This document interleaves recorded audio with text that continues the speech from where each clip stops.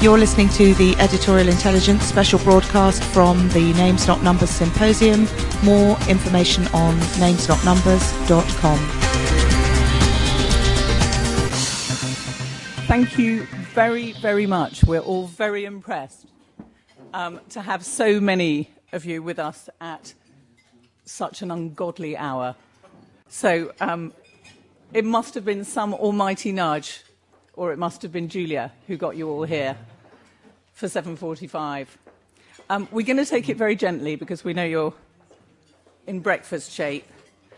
We've got a fantastic panel here to discuss the individual and state intervention, a good breakfast topic, otherwise known as nudge versus nanny. And I guess we're doing this because if we're talking about how we shape policy, we're also talking about how we shape community, and that's what we're here for. Now, it is early in the morning, so I'm just going to say that nudge, as in nudge economics, nudge theory, is actually based on the insight that we are not totally rational all the time. We're not totally awake. We're not totally efficient economic beings. But there is a little bit of Homer Simpson in all of us, and that our behaviour does actually depend on the environment and on the context. I know you've probably seen this under your pillow, and you've all read it, haven't you? Oh, there were some yeses there. That's the, yeah, sorry, got to hold this up. The authors of this very influential book, and why we're talking about it, claim that their nudge theory helps people make better decisions without forcing them, without nannying them, without passing laws.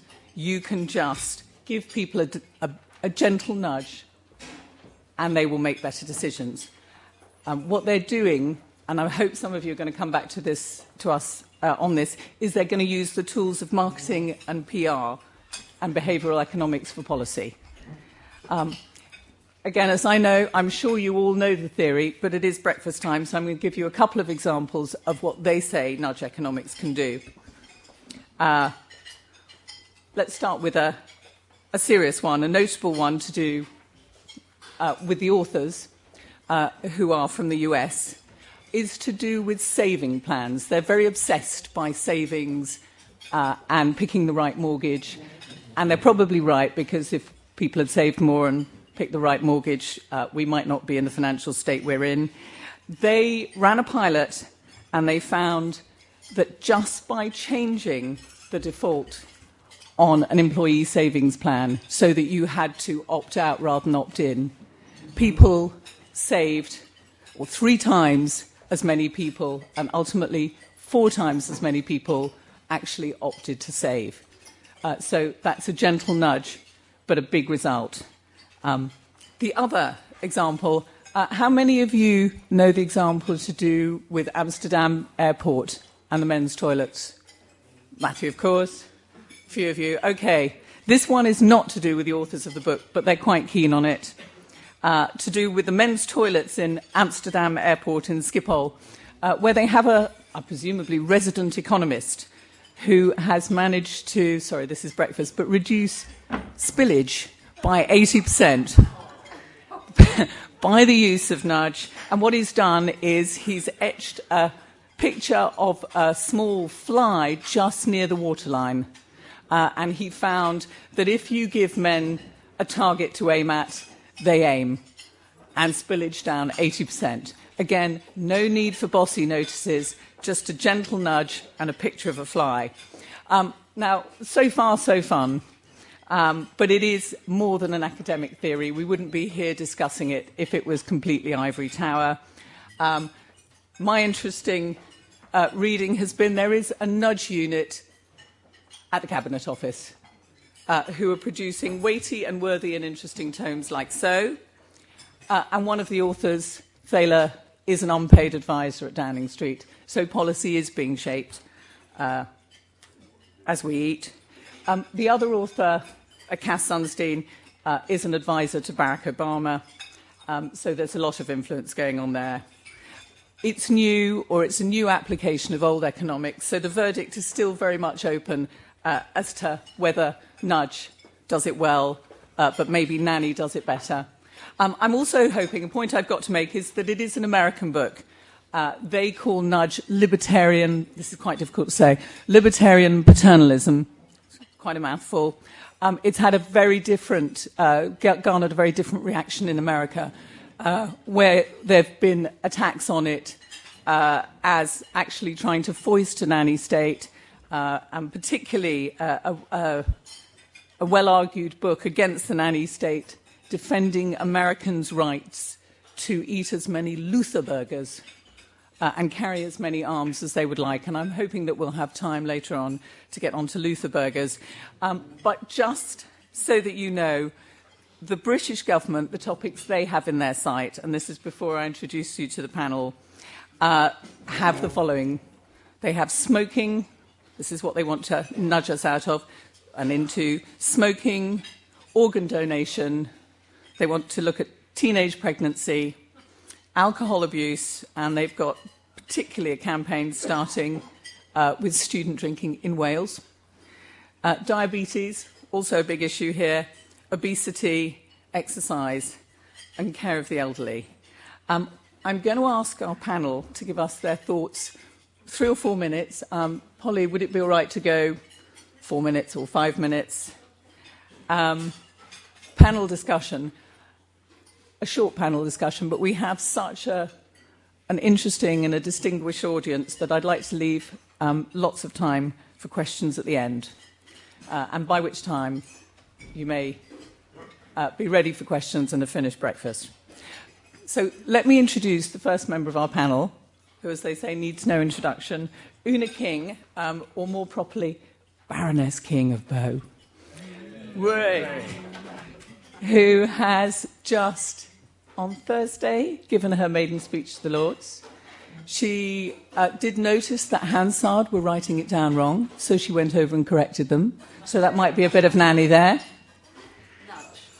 Nudge. Oh, she nudged them gently, sorry. She's now Diversity Executive at Channel 4. She was formerly Senior Policy Advisor to the Prime Minister, that's Gordon Brown, MP for Bethnal Green and Bove, Vice Chair of the British Council, and very nearly Labour's candidate for London Mayor. Una, would you mind kicking off? Thank you very much, Alice. Now, isn't it a pleasure to be here at this extraordinary event run by the extraordinary Julia and billed as mental yoga, not to be confused at this hour in the morning with mental torture. And I pride myself on being honest, or as honest as a politician can be. Let me be honest, were I not speaking here, I would be in bed right now. You are all made of sterner stuff, and I salute you. I do think Names Not Numbers may be an elaborate experiment to see what happens to the lumpen proletariat when you expose them to a lot of champagne and sleep deprivation at the same time. So let me demonstrate the results. This morning I would like to just go over a couple of the perceptions around this debate, explain why I think they're a bit of a confection, and predictably offer something of a third way. Now, in the traditional debate, this is often characterised as left versus right. You've got the mollycoddlers of the left versus the laissez-faire Darwinists of the right. And, you know, the left don't care if they end up having to wipe your bum, and the right don't care if they end up having to wipe you out. And either way, it's not a very pretty sight. The nanny state at its worst creates a dependent, impoverished, apathetic, non-aspirational underclass. And at the other extreme, the anti-statist individualist tendency at its worst creates exactly the same. It's just a non-dependent but still absolutely impoverished, apathetic, non-aspirational underclass. Now, the difference, though, is that the nanny state is perceived by some to fight human nature, whereas proponents of Nudge argue that its big USP is that it goes with human nature. And I actually think that this is the big issue. Who has the better grasp on human nature? If you can answer that question, I think you get better traction on this debate. And so I think that you need triangulation between the two, because as any of you who have employed a nanny will know, all good nannies employ nudge theory. It goes without saying. And so the most important thing, the most important aspect of the nudge debate, I think, is that they introduce human nature and psychology at a primary level, really, in determining things. And it's the nanny-nudge debate, I think, is like the nature-nurture debate, which has more impact, nature or nurture. And that's exactly the wrong approach to take, because they do not exist without the other. They cannot be separated. And I only really understood that when I read that extraordinary book, Why Love Matters. I'm sure most of you will know of it or have read it, but if you haven't, you really, really, really should. And in that book, there's an example of, when talking about nature-nurture, there's an example of a cake. And they say, look, you get the eggs and the flour and so on, you put them in the oven. If you took that cake out of the oven and you said, oh, but I want to see which bits are the eggs and which bits are the flour, you could not, because they do not exist once they are baked in the oven separately. They only exist together. And it's the same with nature and nurture. And I think it should be the same with nanny or nudge, because, as I say, any good nanny is a nudger.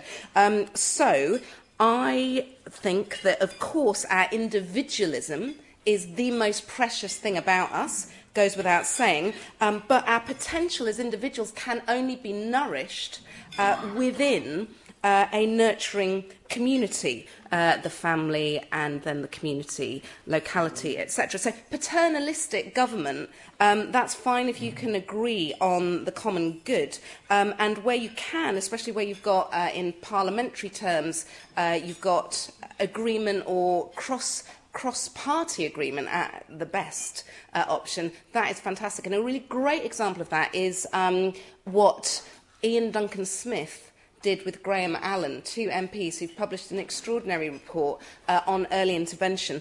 And that, it seems to me, is the beauty of nudge. It takes early intervention across the canvas, really, across the piece, and puts it into practical demonstration. Now, I just wanted to sort of just give you one anecdote before closing, which was Baby P and a social worker that I came across who said that she found it extraordinary the way our entire country had been united with grief and sorrow at the hideous torture of this 17-month-old baby boy. You'll recall the one who had 50 injuries, including broken back, broken ribs, fingers sliced off, all that, tips of his fingers sliced off, all that sort of thing, nails ripped off. And what the social worker said was, it would be amazing, this country's reaction, if Baby P had survived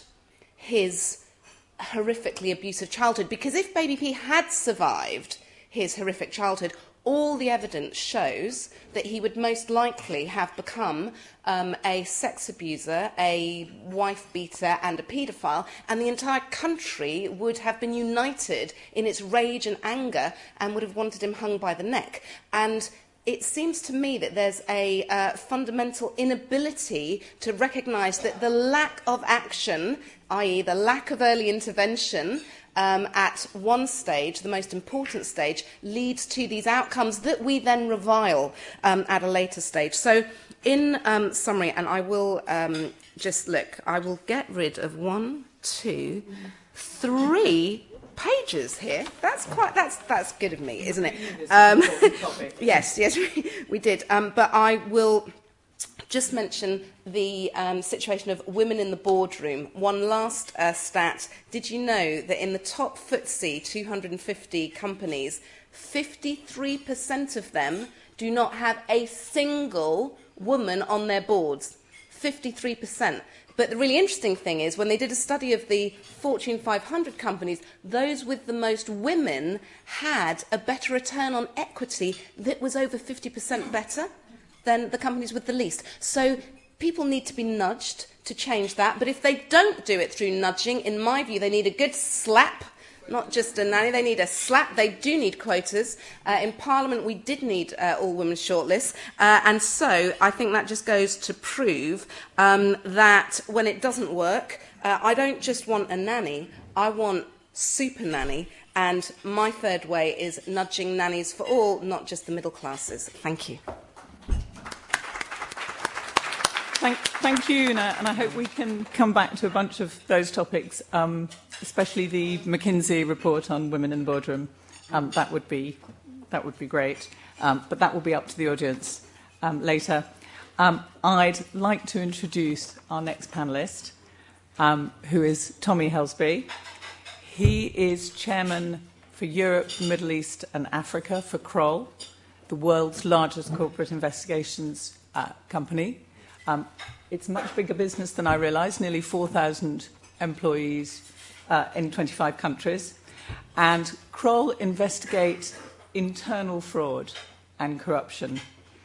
Tommy has said in the past that opportunity, I think I'm paraphrasing, is a begetter of fraud. It was in the papers, it must be true. Possibly.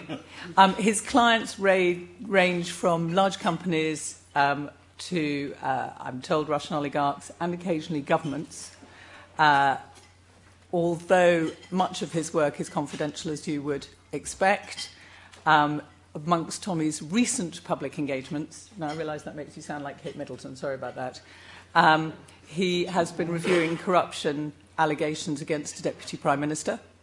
Not ours, this one is in the Czech Republic, and investigating corruption in the Ukraine, in procurement. So I hope that you have some insights to share with us, nanny versus nudge, particularly in the world of business. Thank you. I think I'll sit. One of my colleagues, an American, from Georgia, full of southern wisdom. One of his few printable, repeatable pieces of wisdom is where you stand depends on where you sit. So I thought by telling you where I sit, I didn't have a nanny, but being an upwardly mobile chap with a working wife, my children did have a nanny. So my view of nannies tends to be that they're good things which give you more freedom, freedom to do the things that you want. And as Una said, one of the things that definitely I feel about panels like this, you don't want to be last because all the good lines will have been used, Neil.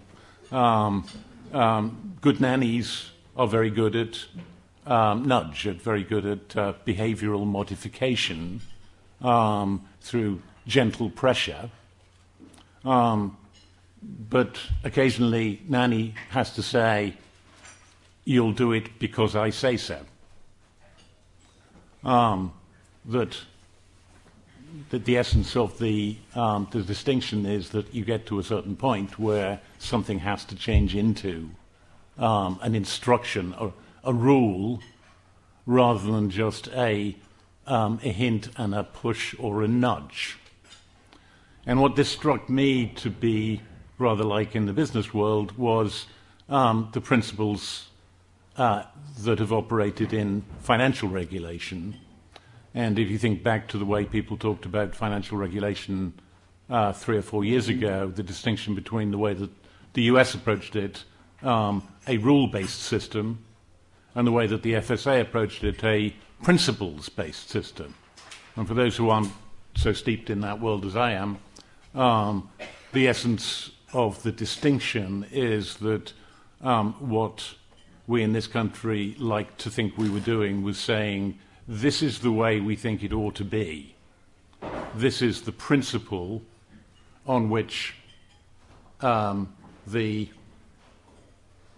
financial system ought to work, and we'll leave a little bit of flexibility in how it gets interpreted to make sure that we give scope for the system evolving.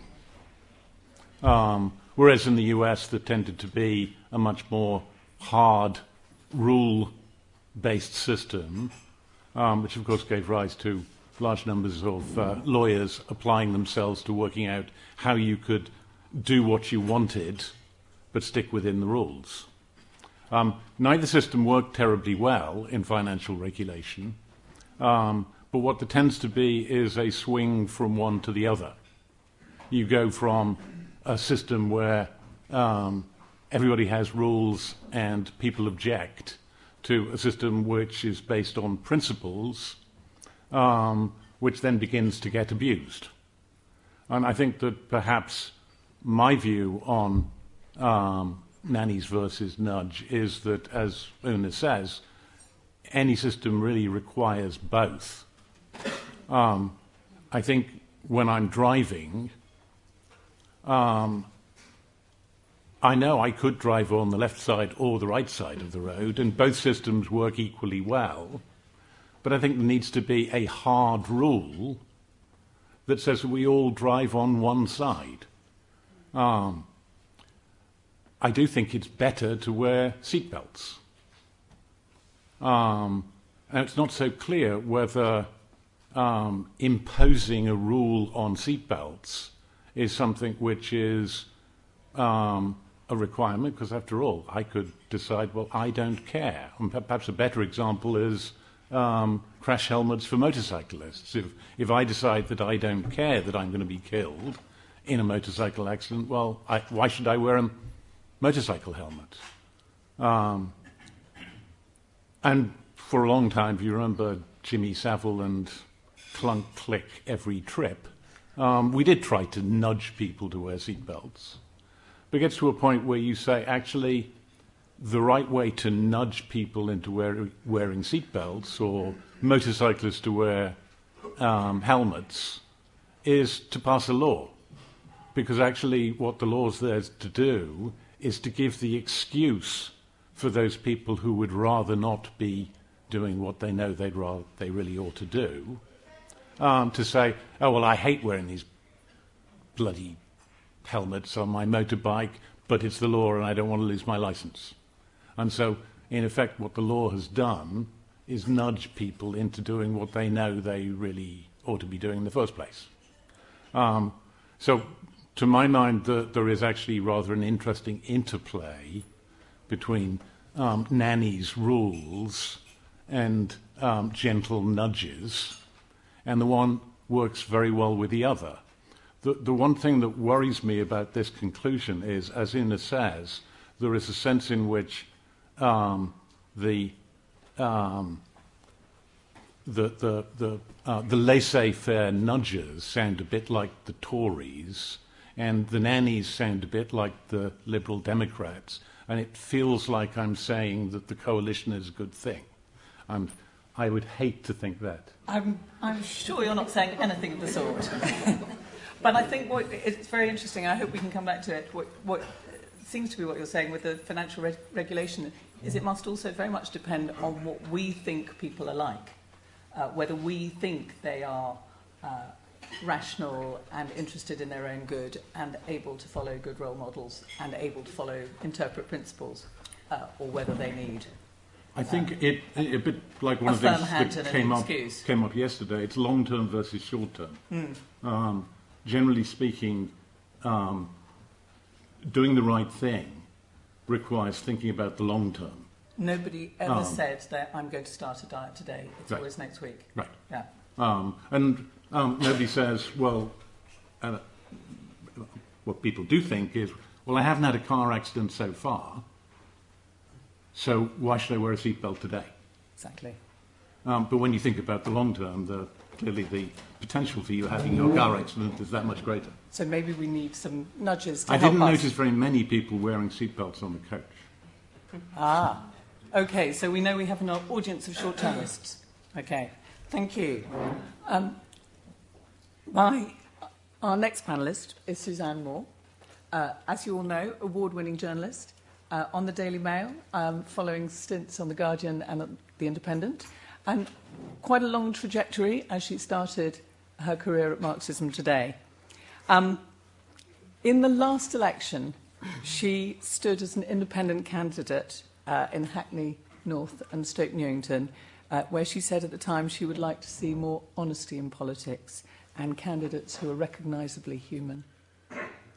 Suzanne, your thoughts on nanny versus nudge? Well, obviously I lost badly. I thought I'd just try to frame the context of why we're talking about this. It seems to me it's really a debate about over-regulation, under-regulation.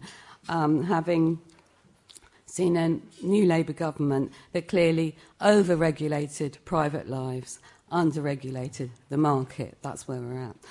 This results in a complete lack of trust in politicians.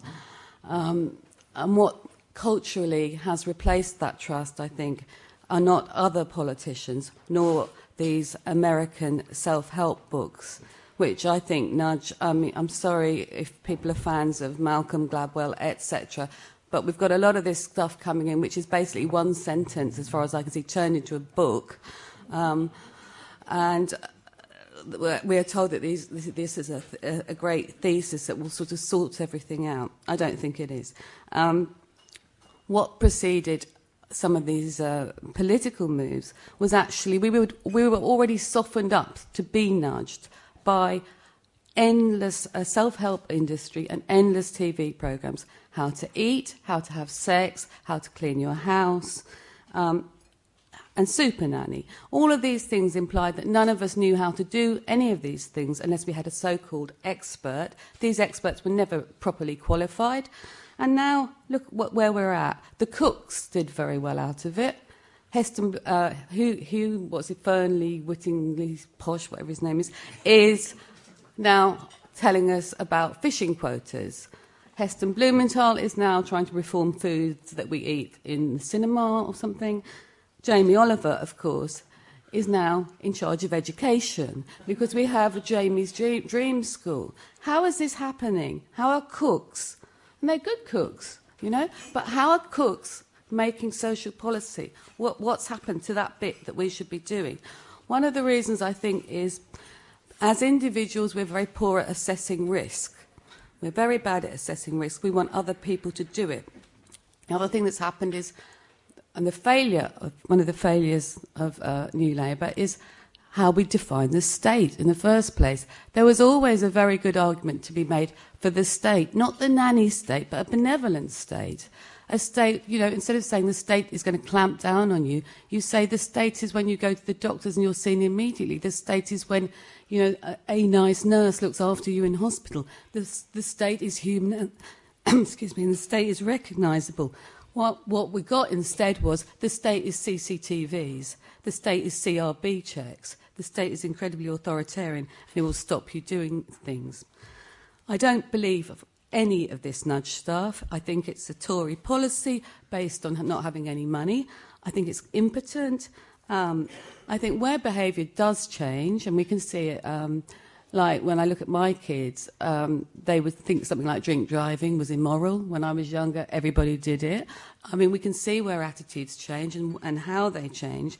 But when it comes to any really hardcore issue, such as, say, paedophilia, we don't do nudge, we do absolute, you know, we come down hard. If you look at any real social policy that's going on in schools, for instance, that are said to work, the new academies, it is the absolute opposite of nudge. It is total over-regulation, it is uniforms, it is discipline, it is old-fashioned. So we can go back to old models of how we do behaviour modification. And one of the old-fashioned ones was always about, we talk about organ donation, was always blood giving, the giving of blood. Societies that give blood rather than sell blood and make a gift, you know, are societies that where we have more of a civil interaction and we don't value everything. We don't put a price on everything. But I cannot see, I just see the fact that there's a nudge unit in number 10 as a way of papering over cracks. I see, in the same way as I see big society as a lovely, lovely idea, but when it comes down to any hard cases about who volunteers, how, and where we need people to volunteer, I see a situation where, you know, the Women's Institute are really going to deal with crack addicts, are they? You know, we're sort of living in a fantasy world that sort of behaviour can be modified by people who don't even know very much about it. So having said I don't like these this whole sort of layer of experts who've replaced bureaucracy, there are some people who do know how to modify behaviour. They work with children. They work intensively at early intervention. That's where I would like the money to go, not in this kind of vague idea of nudging.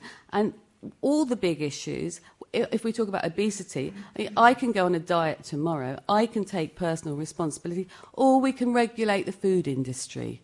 Now, which is easier? It's easier to make me feel terrible and me not to really do very much about it. It's much, much harder to say, stop selling crappy food in schools, and we know this. So I don't buy this nudge stuff. I think it is, as always, the economy stupid. That's all it's saying. Thank you very much. So, nudge, policies on the cheap. We want real expertise and real direction, perhaps, which is a good moment to move on to Neil, who I'm sure you all know, Chairman and Chief Executive of Neil Stewart Associates and Policy Review TV, and, importantly, shareholder in Julia, director and shareholder in Julia, with a long-standing knowledge of public health policy and the political process from his time as Director of Communications at the Royal College of Nursing and Political Secretary to Neil Kinnock.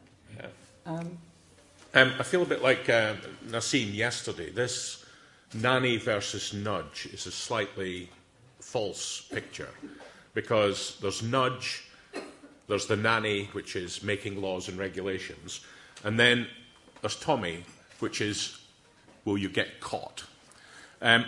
All of you here, even though you may feel grumpy about it, all of you here live almost all your lives by nudge.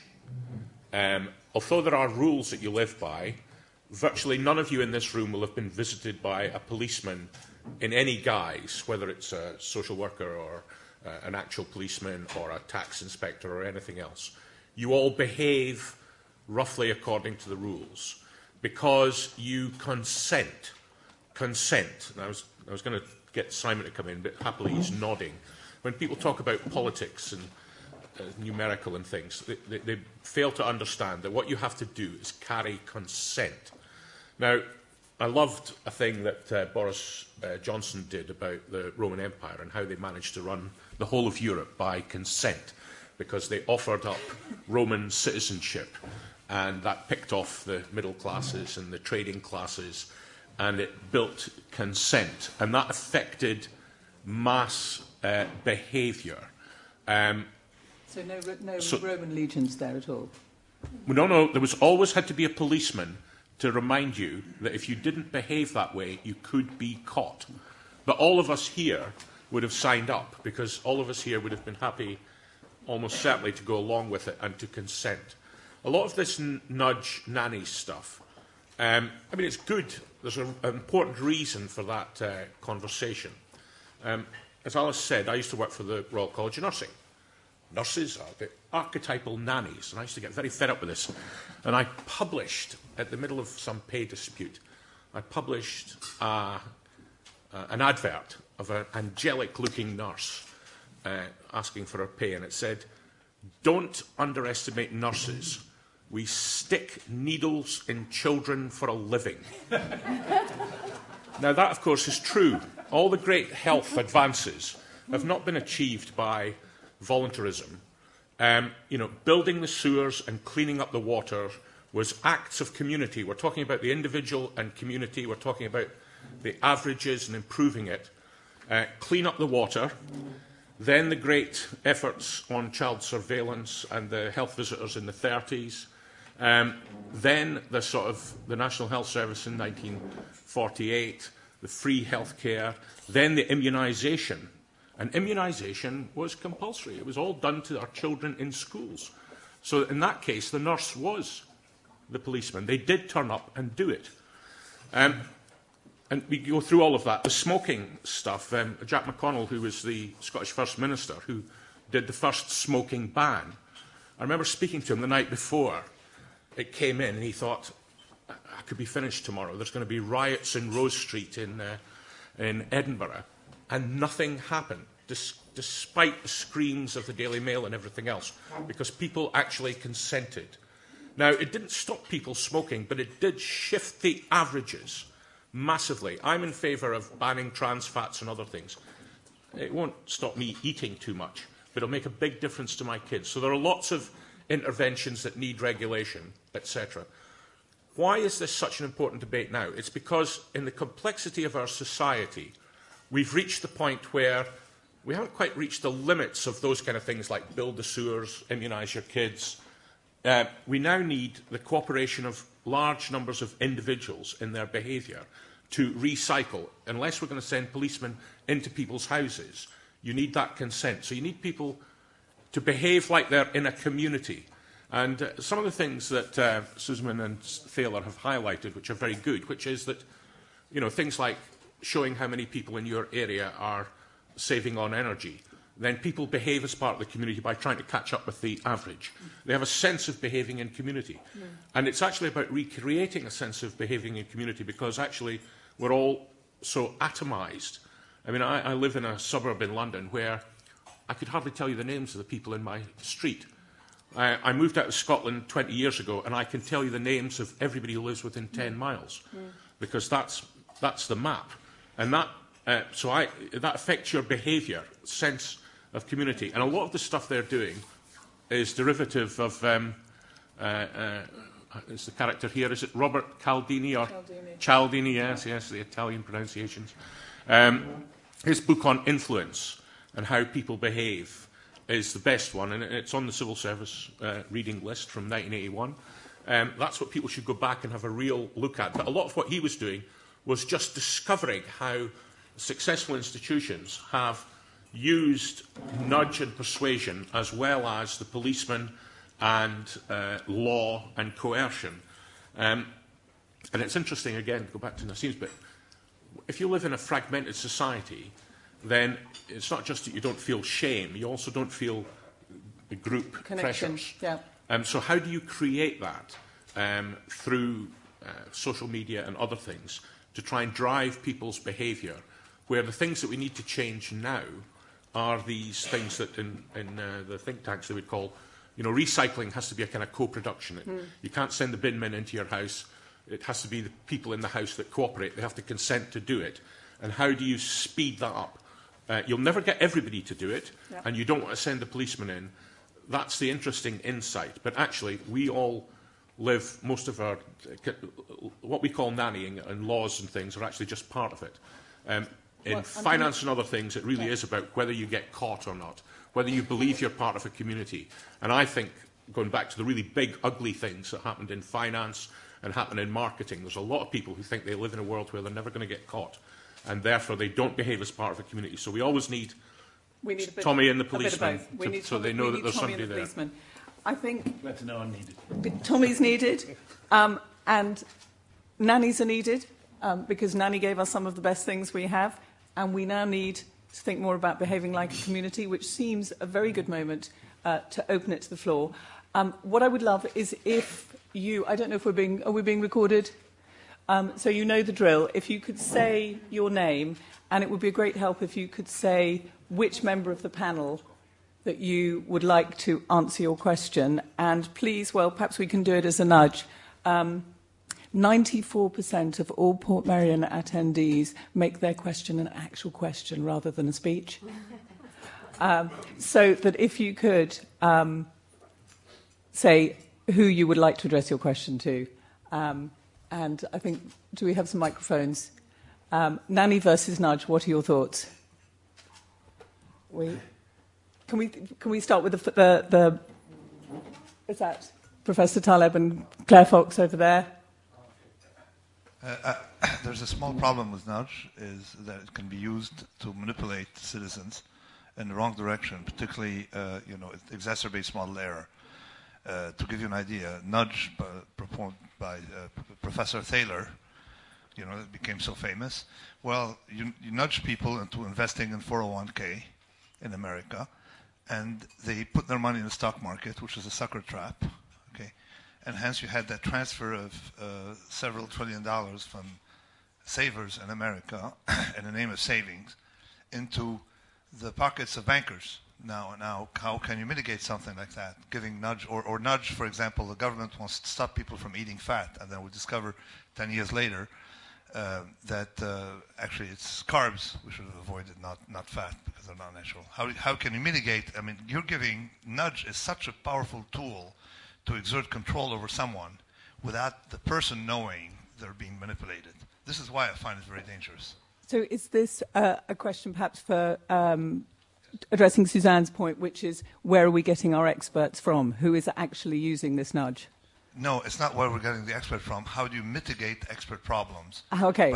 Because there's no such thing as a real expert. So, okay. Everybody makes mistakes. So we're never going to get perfect experts. Exactly. How do you mitigate the fact, and how can you avoid having someone nudge us into doing crazy things? Okay. Yeah. Okay. So corralling the experts, Claire.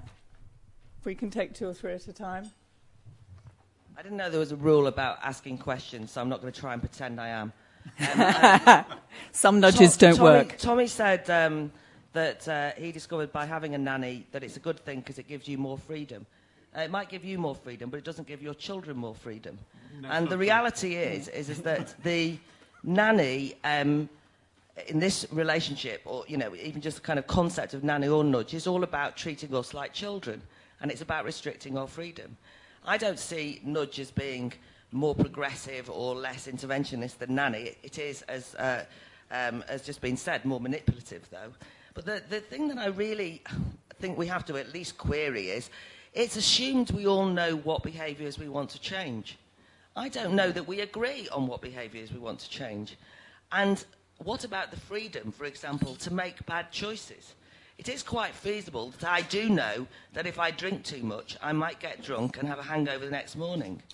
I don't want anyone to nudge me into stopping, right? Because I am actually an autonomous, rational human being who can make a decision to behave badly once in a while or frequently. And so I think you have to be very careful that you assume you know that. But the most important thing, I suppose, is it's a glib idea that, nudge assumes that not all of us act rationally all the time, and first thing in the morning you can think, when do I ever act rationally, and blah-de-blah-de-blah, kind of great joke. But this is about the political elite saying that they're going to bypass reason, that they're going to take us as people who can use reason and ignore it, and actually try and avoid winning an argument with us. So basically, if you read the literature, say the problem is that people are not persuadable by reason, facts, evidence, and so on. So can we get round all that and just make them do what we want them to do in the end? This is absolutely dangerous. It's dangerous. So I hate nanny, and nudge is even worse. Okay. Thank you, Claire. I think actually, as we have a former legislator and someone who's now about to review our legislation for us, can I just put that one to you, Una? 2 points, which is the political elite are trying to bypass, in some sense, the process, and we need people to guard us. Well, I mean, from Claire, experts. you're absolutely right. Your point that we don't, who's to say we're going to agree on what we want, the outcomes that we want? Absolutely. But, I mean, take the political elite themselves as a case in point. All women's shortlists, so presumably you would rail against all women's shortlists. Yeah, of course. Right. Now, the thing about all women's shortlists, and you say, you're nudging people a certain way. What really gets me, the last 500 years, we've had male-only shortlists. That's what we had. And if you want to change that, then you do need to take direct action. And the point about nannying is it's a metaphor for taking action, for directing people. I do think it's, obviously the points that were made about consent are really important. And it's about whether you want to change the status quo or not. And there are so many points on what Claire said that I could pick up, but just one of them, which is about, you can't choose every area where people are going wrong. Blood donation, for instance. You're never going to have a debate with everyone about blood donation. You're never going to have a debate with everyone about trans fats. You're never going to have a debate with everyone about a zillion things where, on balance, we know it is better for that individual not to. And lastly, freedom to make wrong choices. Fine, I go with that so far. I mean, we'll all know the arguments about, when others in the community have to pay for those choices through the NHS and all the rest of it. But for my money, the most important point is you should not be free to make absolutely the wrong choices for your children. And that's why I think this debate should centre around early intervention. Early nannying. Absolutely. Could we have, is it, Di, did you have your, no? Professor Sharma? And... This is working, yes. Yes, it is. Simon Sharma. I can see how the issue might be complicated, really, about whether or not motorcyclists should wear helmets. This is really a reply to Claire, which may or may not be helpful. In the United States, and it is really relevant to the question that I am actually going to put, is whether or not our discussion actually has an impact in the international sphere or not. In the United States, the argument is whether or not it is in the nature of rights inherent to individual liberties to be able to carry concealed weapons in a bar or not. And, you know, children may not be involved, actually, you know, but so the issue is really extreme. And what has happened in the United States, I promise not to do a history lecture, Alice, sort of promise, but can I just put a little context why this is a book of two, yeah, you've heard that before, two American authors. Because what has happened extraordinarily at a time of the collapse of regulation, for which the poor are basically carrying the can, is a fundamental debate, actually, about the relationship between paternalism and individual sovereignty has opened up again, on which the American Republic was founded. America was actually founded, and you all know this, class, I know, because the British government assumed paternalist rights in the 18th century to tax people in what they said were the interests of their own protection. And that was the argument Americans gave in order to initiate not just a new state, but a debate about Hobbes versus Locke. What is it we surrender to the social contract in the name, ultimately, of protecting our liberty?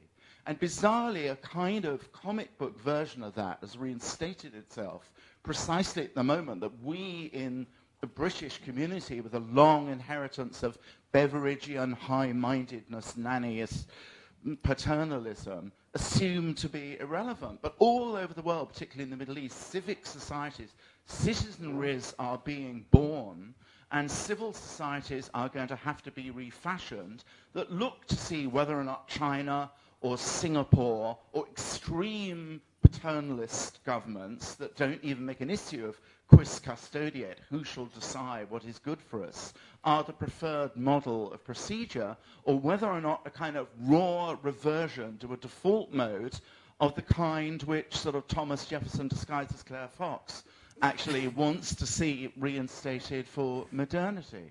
So I was just, the question for the panel is, we've all been, and it's impossible not to be, in beautiful Portnerian, very, very British and parochial about this.